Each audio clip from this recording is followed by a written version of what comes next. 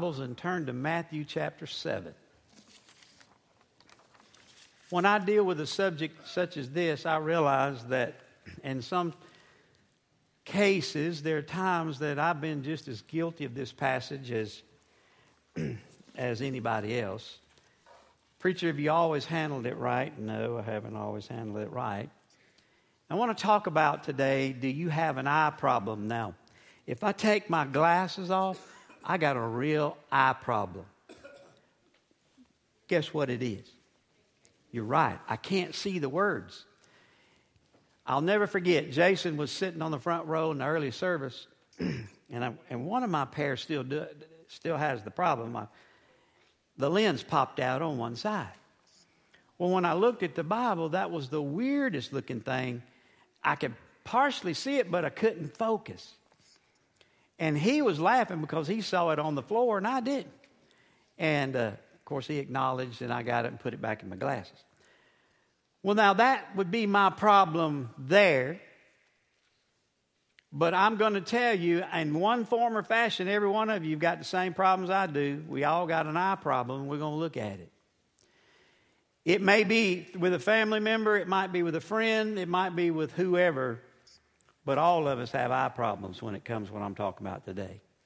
In Matthew 7,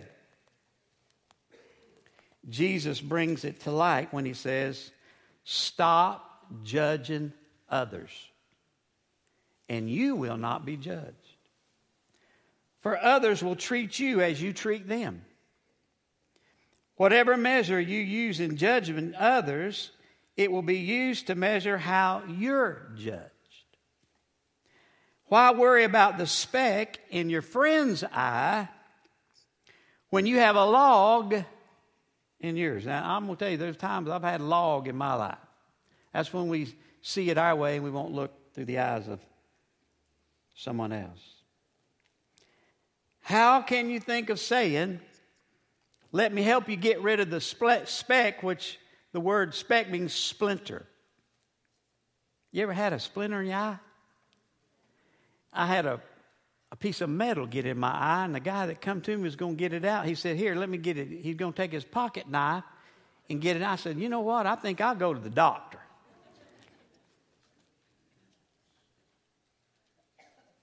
How can you think of saying, "Let me help you," and get rid of the speck in your eye when you can't get past the log in your own?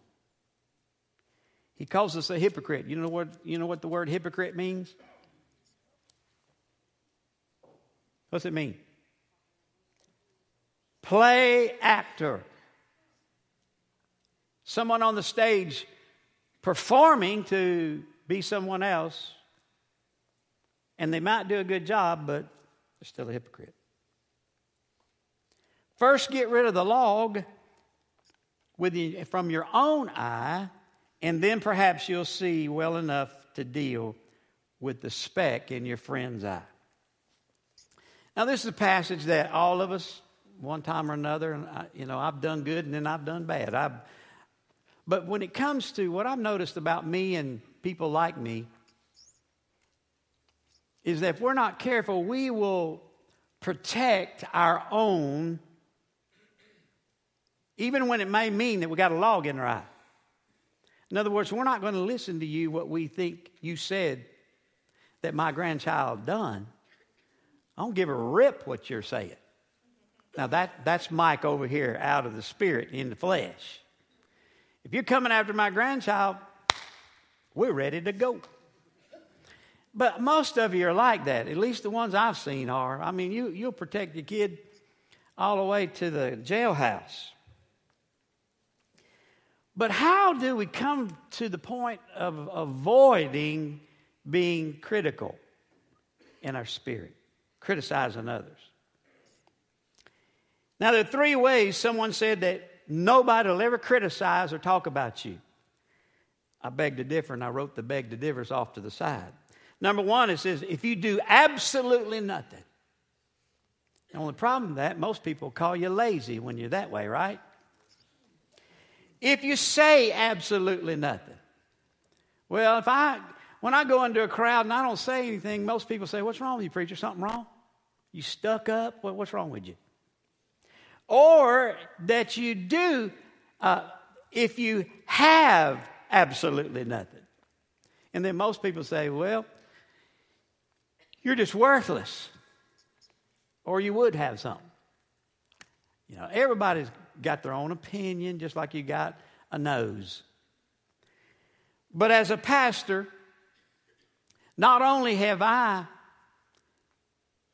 been tempted and have criticized, but I've also been the target of criticism. I've been called a Nicolaitan. You know, I've been called a lot of different things in my life, and you got to have, as a pastor, you just got to have to develop some thick skin. I've had people say, well, you talk over my head. Listen, I talk over your head every Sunday because I'm higher than you are. I'm higher up. But that's not what they're talking about. They're talking about your sermons are too shallow for me. Sorry. Not deep enough. And then that's when I'll say, well, if they're not deep enough, come and join us on the Holy Spirit study. I don't know everybody knows that. Come join us in the book of the Revelation. Everybody, nobody even wants to hardly tackle that. But no, they want to sit in Sunday morning because that's the only time they won't go to church or be on the campus. And I'm not even going to criticize that. Well, he preaches too much on money or he says very little. He gets too loud or he's way too quiet. Can't hear him. You know, pastors are never going to win. And I've learned that it don't matter. And sometimes I'm guilty of what people are saying. But I read this little thing and it's kind of neat because it speaks of this critical spirit. If the pastor's too young, they say he lacks experience. If he's showing gray hair, he's too old for the young people. If he has 5 or 6 children, he's irresponsible. If he has no children, he's setting a bad example. If he uses a lot of illustrations, he's neglecting the Bible. But if he doesn't use enough, he's not relevant. If he condemns wrong deeds, he's too cranky. If he does not, he's compromising. If he drives an old car, he shames the congregation. Y'all don't have to worry about that because I drive trucks. If he drives a new one, then he's setting his affection on earthly things and living above his means. You'll never win being pastor of a church. And I've learned to live with that. That's why I asked Jesus, when I die, don't you dare put me in charge of nothing in heaven. Let me sweep the pearly gate. Let me sweep around the gates. Let me sweep the clear crystal road. I don't want in charge of nothing. But down here, I'm ready to go. A critical, condemning, complaining is our nature. It's called human nature. The media, our social relationships, our schooling, our work situations are immersed in it.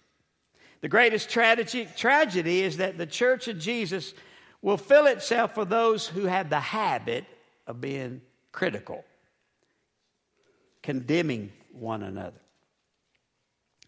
A Jewish rabbi in Jesus' day taught that there were 6 great works that brought a man credit in this world and profit in the world to come. 1 is to study. 2 is to visiting the sick. 3 is hospitality. 4 is devotion and prayer. Education of children in the law. And thinking the best of other people. How quick, and I'm guilty of it myself, of thinking the worst of people. We just don't like sometimes to give people the benefit of the doubt, do we? I know I'm short on that. Well, there's so much good in the worst of us and so much bad in the best of us that hardly behooves any of us to talk about the rest of us. Because we won't look for the best in anything. Matthew 7:1, Jesus said, stop judging others and you will not be judged. The word judge in the proper context means speaking of making a decision or coming to a certain conclusion about something or someone. It's to assume or jump to conclusions. I think about jumping to conclusions. I think about the dog named August. There once was a dog named August who always was jumping at conclusions. One day he jumped at the conclusion of a mule, and that was the last day of August. Bad, wasn't it? Some days just go that way. Sometimes you're in a bad mood, bad attitude, looking with a chip on your shoulder. Well, Jesus taught about this, and he said, first of all, that judgment, destructive judgment, is wicked. Verse 2, he said, for others will treat you as you treat them. Whatever measure you use in judging others will be used to measure how you indeed are judged. Jesus zeroed in on, in the King James Version, on logs, dogs, and hogs. But we're not going to talk about but the logs today. We all have a tendency to have a log right here in the middle of our face. And we're okay until we get attacked, or we're okay until someone comes against us. But then if we're not careful, destructive judgment, of which Jesus says is wicked, will take place in us, and we'll begin to condemn others. We'll begin to criticize without investigating. We'll begin to insinuate. Now, I know there's a difference between confronting sin and condemning the sinner. Jesus taught us that in John chapter 8. The disciples, or the Pharisees, were doing everything they possibly could to try to mess up with Jesus. Got to mess him up. Well, one day they brought, the Bible says, an adulterous woman that was caught in the very act. Now, if you investigate that, the first thing you're going to go ask is, where's the man? I mean, if they were caught in the very act, what was she doing? If it was adultery. It had to be somebody. But they didn't bring the man. Brought the woman. Well, everybody knew what the law was during that day. When a woman was, or a man was caught in the very act of adultery, you stoned them to death. Boy, we'd all be in trouble today, wouldn't we? You'd die. Jesus never condemned the sinner. But he didn't condone it either. The Bible says, and you know, he doodled in the sand and he wrote, and all of a sudden all the rocks began to drop, and before long it was just him and that adulterous woman.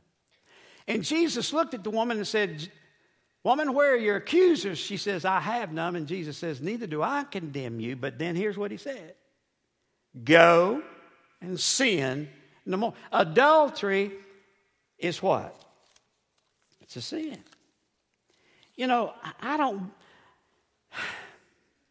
when you don't hear me preaching a lot on homosexuality. Is it because I believe it's right? Absolutely not.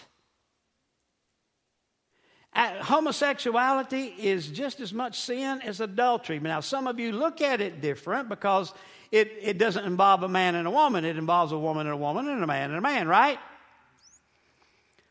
Jesus tells us not to condemn homosexuals. We're to love the people, but not condone the sin. How do you know it's sin?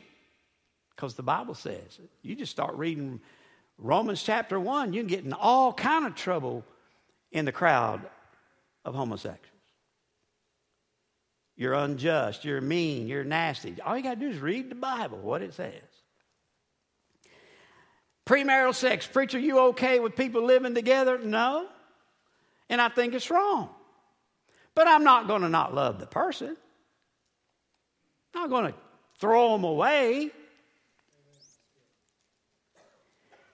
Two people living together out of wedlock is living in adultery. And I would take the same stand that Jesus did. I don't condemn you, but I'm not going to condone it. My brother has a daughter, and she's a lesbian.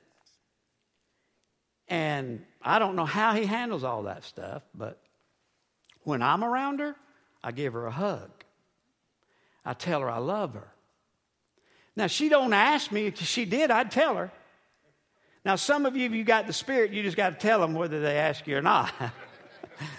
You know that's wrong. Well, yeah, they know it's wrong. But that's not going to make them do right because they know it's wrong. Abortion has always been murder. It will always be murder, whether it's 9 months or, to me, 4 days. You know, and we read it. We see this on TV all the time. Doctors and different ones saying, well, you know, at 9 months, you just take the baby, set it on the table, and keep it comfortable. Good night. Keep it comfortable. You're a murderer. But nonetheless, are you going to be condemning them? No, we're just not going to condone it. Because why? Biblically, it's wrong. In 2 Corinthians 5:10, it says, for we must all stand before Jesus to be judged. We will receive whatever we deserve for the good and the evil we've done in these bodies. Matthew 12:36 says, and I will tell you this, that you must give an account on the day of judgment and of every idle word spoken and that we speak. Everything I've done wrong, I've got to give account of it. So will you. So I believe Jesus set forth a good standard, but judgment is wrong when we judge by the wrong standard and by the wrong spirit. There's only one standard that we're to use to judge other people, one yardstick, one measurement, and that's the Word of God. If the Word of God says something is wrong, then my friend, it's wrong. And it's okay to say it's wrong. Now, people can say you're judgmental as saying something's wrong, then, you know, you don't have to cave or anything, but it's never wrong to call wrong, wrong. Even if somebody says, well, everybody else is doing it, well, that don't make them right. Judgment can still be wrong, even if you use the right standard, if you do it with the wrong spirit. The spirit of judgment must be corrective, constructive, not condemning or critical. But then sometimes when you come down and make a decision and it puts you on a bad situation, or maybe you handle it a little bit wrong, whatever, it's still going to have a tough outcome. Two reasons why it's difficult for you and I to be an excellent judge is, number one, you're fallible. You know what that means? That means you don't know all the facts, and sometimes we don't. We make hasty conclusions, which is both wrong and unjustified. The other reason is you're fallen. That is, you and I are not perfect. And most of the time we walk around, depending on a situation, with a log right smack dab in the middle of our head. Because that's who we are.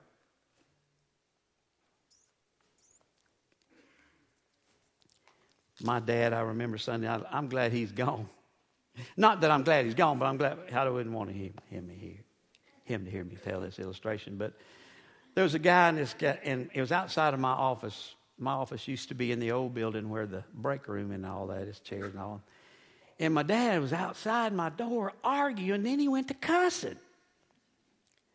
And I walked out and I said, what in the world? Him and this other boy, it was when Tennessee played LSU, I think, that year.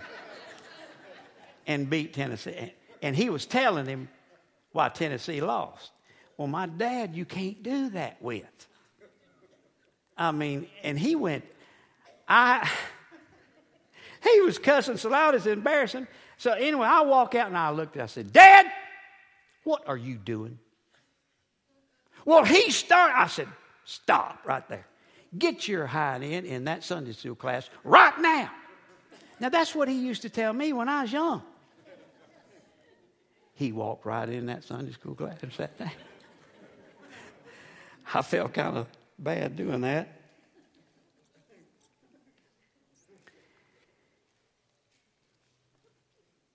Generally, when we're criticizing the faults of others, sometimes we're guilty of the same thing ourselves, unfortunately. There was a young man who was trying to get his wife or to get his mother to like his wife. And every time he'd take one home, man, she'd just jump on that and she'd run her off. So finally, a friend of his told him, he said, now look, I'm going to tell you how to do it. He said, you need to go find you a wife that looks like your wife, a mother, that talks like your mother, that acts like your mother. I mean, everything about her, just like your mother. And it'll work, I promise you. Well, sure enough, he went out and he found one that looked like his mama, that grinned like his mama, that talked like his mama. She thought like the mama. Of course, he took her home and his mama fell in love with her. So they all got together one day and the friend said, hey, man, you never did call and tell me how that worked out. Tell me what went on. He said, man, it was wonderful. I took her in and met my mama, and all of a sudden she began to look, act, talk, smell, and did everything like mama. My mama fell in love with her, but my father hated her to death. You just can't win.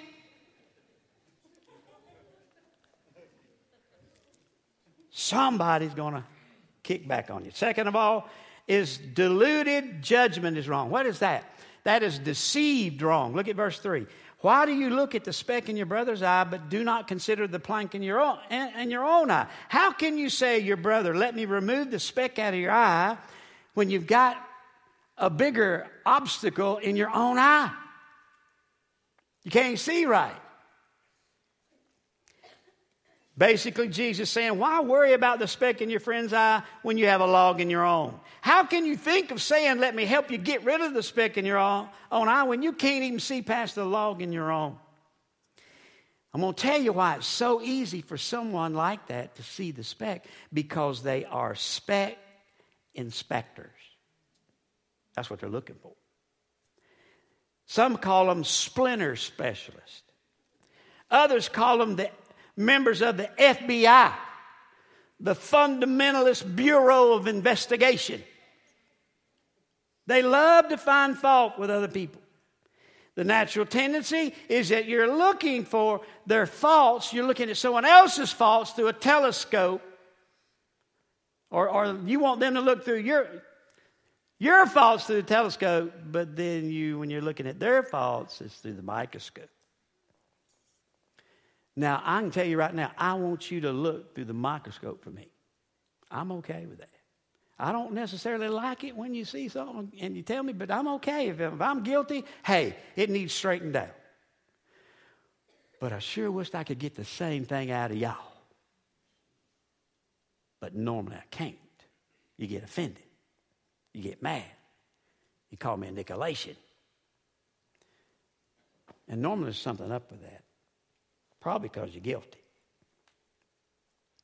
The easiest thing in the world to see is the faults which others own. The hardest thing in the world to see is the fault in which you condone. And you don't want to do anything about it. Jesus said, you're a hypocrite.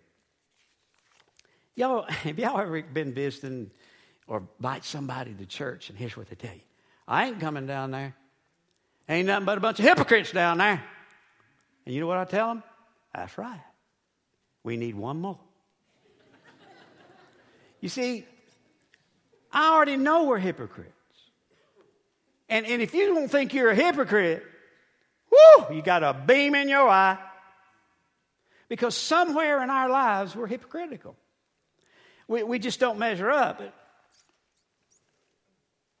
We ought to work on it. An owner of a manufacturing company showed up at one of his businesses, and he walked in. There was this man leaning up against the wall. The young guy wasn't doing nothing. He got mad.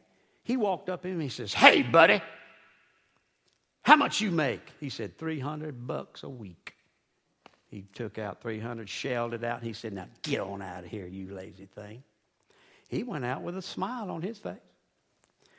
The boss came up and he noticed what was going on. He said, sir. He said, no, I want to ask you a question. Who was it? When did we employ him? He said, he wasn't employed here. He was making a delivery for somebody. We have a tendency where we want to insinuate sometimes before we investigate. And he deserved to lose his $300 as far as I'm concerned. Well, number 3. Discriminating judgment is wise. Because he says in verse 5, remove the plank, then perhaps you can see well enough to deal with the speck in your friend's eye. There's nothing wrong with you bringing out the fact that there may be something in someone's eye. There's nothing wrong with that, as long as you're not guilty of the same thing. Or you're critical about it. You know, I think you ought to be able to take constructive criticism. I think you ought to be able to be willing to listen, and I think you ought to take it in stride and learn something from it. But if you're carrying a chip on your shoulder, wanting somebody to knock it off, I'll guarantee you one thing, somebody's going to do it.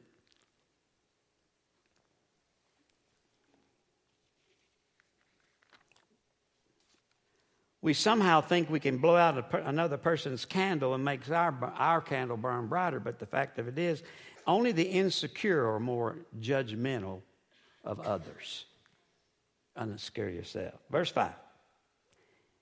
Did you know that you can't understand verse 5 fully and get verse 5 and 1 if you don't get those together? Because, see, Jesus tells us how to walk the tightrope between confronting sin and condemning the sinner. He said, first, remove the plank from your eye. And what he's talking about is when we condemn with selfish judgment, not self-judgment. He condones self-judgment. Self-examination is okay, but eliminate the selfish condemnation. Y'all know what an evangelist is, right? Anybody don't know what an evangelist is? We don't have many of them. We've had them come through. An evangelist is somebody called and goes and preaches all over, different churches. Well, one Sunday this preacher was in and he preached and he went out with the preacher, just like we do. And you standing there and this little boy, he walked up to him and the preacher stuck out his hand and that little boy said, preacher, that was one of the poorest sermons I believe I've ever heard. So the little boy goes around, he comes back and gets back in line and he takes him and he shakes his hand again, and he said to the little boy looked at him, he said, you'll never preach in this church again. So the little boy took off, and he come back around. The third time, he said, the little boy looked at him, and he said, I want you to know, you ain't going to get paid much for what you did. And all of a sudden, the preacher heard every bit of that. And he looked at the evangelist and said, oh, man, don't worry about him. He only repeats what he hears other people saying. I'm not so sure he gave a whole lot of consolation there or comfort. But it's true. John 7:24 tells us not to judge according to appearance, but judge the righteous judgment. To me, I think that says it all. You cannot judge a tree by its leaves, but you definitely can judge a tree by its fruit. I mean, it's an apple tree because it produces what? Pears, right? No, apples. You cannot judge a book by its cover, but you can definitely judge a book by its what? Content. If you're seeing a lot of stuff in the content, you go, whoa, it's okay. Say something about that. It's called righteous judgment. We need to be careful that we don't judge people for appearance only. A lady was in an airport, and she was, how many have ever flown? Raise your hand. High. Okay. They've got stores in there, and you can buy you some cookies and candy and something, drink and all that stuff. Well, this woman got her a pack of cookies. And she rushed out, sat down. You got to wait in the waiting area before you go get on your airplane. Well, this man sat down beside her, and when he sat down, there was the cookies right there between him and her, and he just sort of reached over and opened the package and got him a cookie and ate it. Oh, man. She said the audacity of that. So she reached one, grabbed it out, and she ate it. Well, he reached over and grabbed another one, he ate it. And the more he ate, the madder she was getting. Till finally they got down to the last cookie.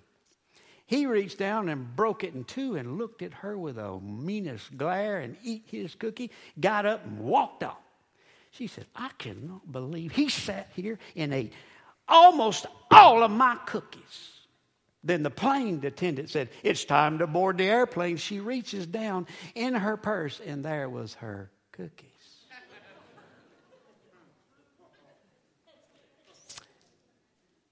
Don't we do that sometimes? We judge on the appearance only. All of us at times are eat up with bad attitudes, blurred vision, and bitterness. But we don't have to stay that way, do we? If you can think of someone right now, and I can, several, we need to begin, and I have, praying about those walls crumbling. Because I don't know how you feel about it, but I don't like to upset people. Now, when I preach this, if you got a critical spirit, that's on you, babe. Because Jesus said, preach it. But when we know we've done things, or we can name names that are on our heart and on our minds, God can work in mighty ways. And I've seen him do it in my past with different ones. One thing I know, I told a man, many had a great grudge against me for over 10 years. Right before he died, I told him, I said, this last 3 days has been sweet to have a fellowship with you like this.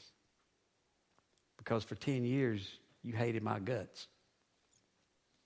I said, it's a shame that two adults let that be like that for 10 years. Oh, I tried. One time almost run over me. So I just quit. But all of us in here, we can either have somebody yell at us, or we can be ill at someone else. And just remember that it does affect you. Be careful that you don't insinuate before you investigate. With your heads bowed and your eyes closed, Father, we do